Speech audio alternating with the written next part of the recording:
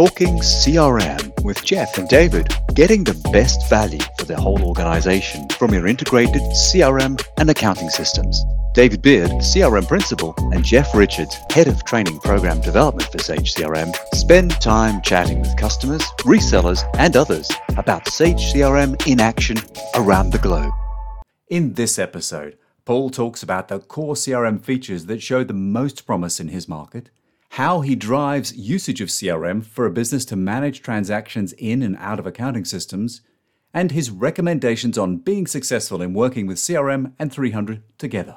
What I think is immensely powerful, but still it's still very young in the Caribbean, is using the lead management and marketing features of the CRM platform.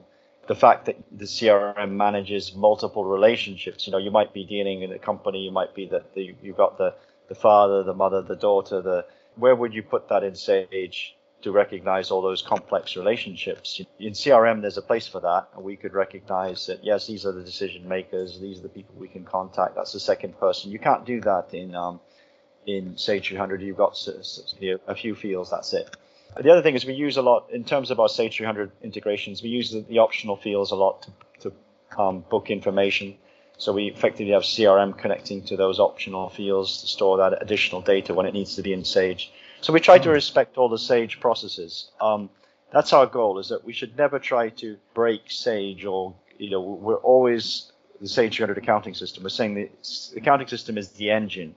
That's what processes the thing into when it's gone through the Sage 300 API, we've made sure that everything has been processed correctly, and CRM is essentially the facilitator of that Sage 300 accounting process. So we're not trying to replace any accounting engine or the accounting reporting. What you find in Sage CRM is what you'll find in Sage 300, or I would say 90% of it is pushing data from CRM to Sage and then expressing it back as reporting. In case of collection manager, we don't actually write anything to Sage 300. We just report on what's in Sage 300. In the case of CRM cart, essentially, if you want to redo something, what we're really asking you to do is you're redoing the Sage CRM order to push it back into Sage 300, because we want both systems to be in tandem. I think you described that really well, doesn't he, Jeff? This idea about not only just the push from the front to the back, but also respecting the two benefits, the two useful points of each system and making them work together, right? Could I make a comment there? That's why you should always use the API. And I say that with heartfelt understanding of the implications of not using the API. So you've got the scars. Yeah, I've got the scars, so I know why you should do it a certain way. Yeah, I think that's expressed very well. I think it's very powerful, and I hope that, particularly if you're a reseller partner who's maybe not as familiar with CRM as Paul and the team are, that you'll take that away as one of the learnings from this session, because it is understanding about the right tool for the right job, as well as making sure you don't hammer your fingers. Think about your API comment there, Paul. That's right.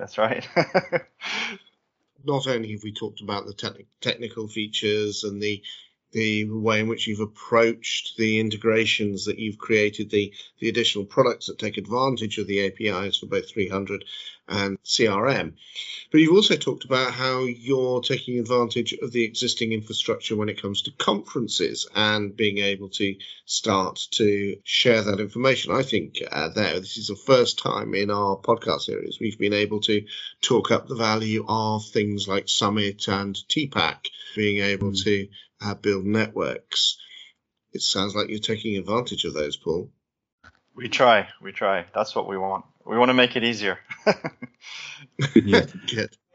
I think that's been a terrific chat, Paul. I think by way of drawing it to a close, first of all, our thanks for attending from Jeff and myself. But if you had any last minute top tips, pick 2, pick 3, pick as many as you like, for partners who are maybe in the 300 land, but yet to really dive into CRM, apart from the API recommendations, what would you say is the best way to be successful with CRM and 300 together? It's studying their business process and understanding where the inefficiencies are and where the return on investment would be to the client. And it's also listening to the customer to find out what they see as their real pain points. So if the guy thinks he's got a sales problem, then you kind of focus on that. And there are lots of things in CRM that would do that off the shelf. Or a marketing problem, you're focusing on those social media, those MailChimp integrations, etc. If it's an efficiency process, then maybe it's tools like ours, or there's products like CRM Together that help integrate email and things like that. So what you're doing is you're listening to the client and then saying, okay, how can I help them? And then the communication of the message is very, very, in accounting software and business systems, it's a very complex message. It's not easy to do. We can all talk together like this, and then maybe the average business partner. And it's one of the reasons why I enjoy going to the conference, is that you're talking with your peers. Everybody understands what you're saying, and you don't, if you're talking to the average customer, you're going to have to sort of break it down a bit further, because they may not understand what these things are, these concepts that you're throwing around. They won't tell you. So I think it's customer education. It's listening, it's understanding truly where their pain point is, and also I think fundamentally it's trying to find a way for giving them a good return on investment for any investment in software or process that they make, because ultimately it's their return. And the problem with our systems and our accounting systems and Sage CRM, they're all costs and expenses. So it's easy for a business to say, if they buy product, they buy, stationery, they buy tiles and resell it. It's easy for them to say, to invest in that. But when they're investing in our technology, it's a leap of faith, and they're investing a piece of intellectual property that takes, quite a lot of effort to implement.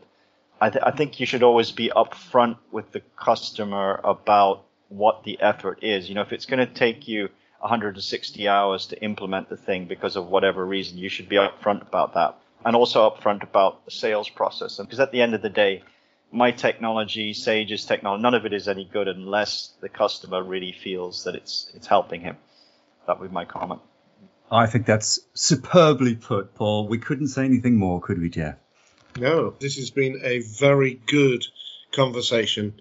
Paul, it's been a delight. Thank you very much. And I appreciate very much your invitation, and it was a great little chat. You've been listening to Talking CRM with Jeff and David, getting the best for the whole organization from your integrated CRM and accounting systems.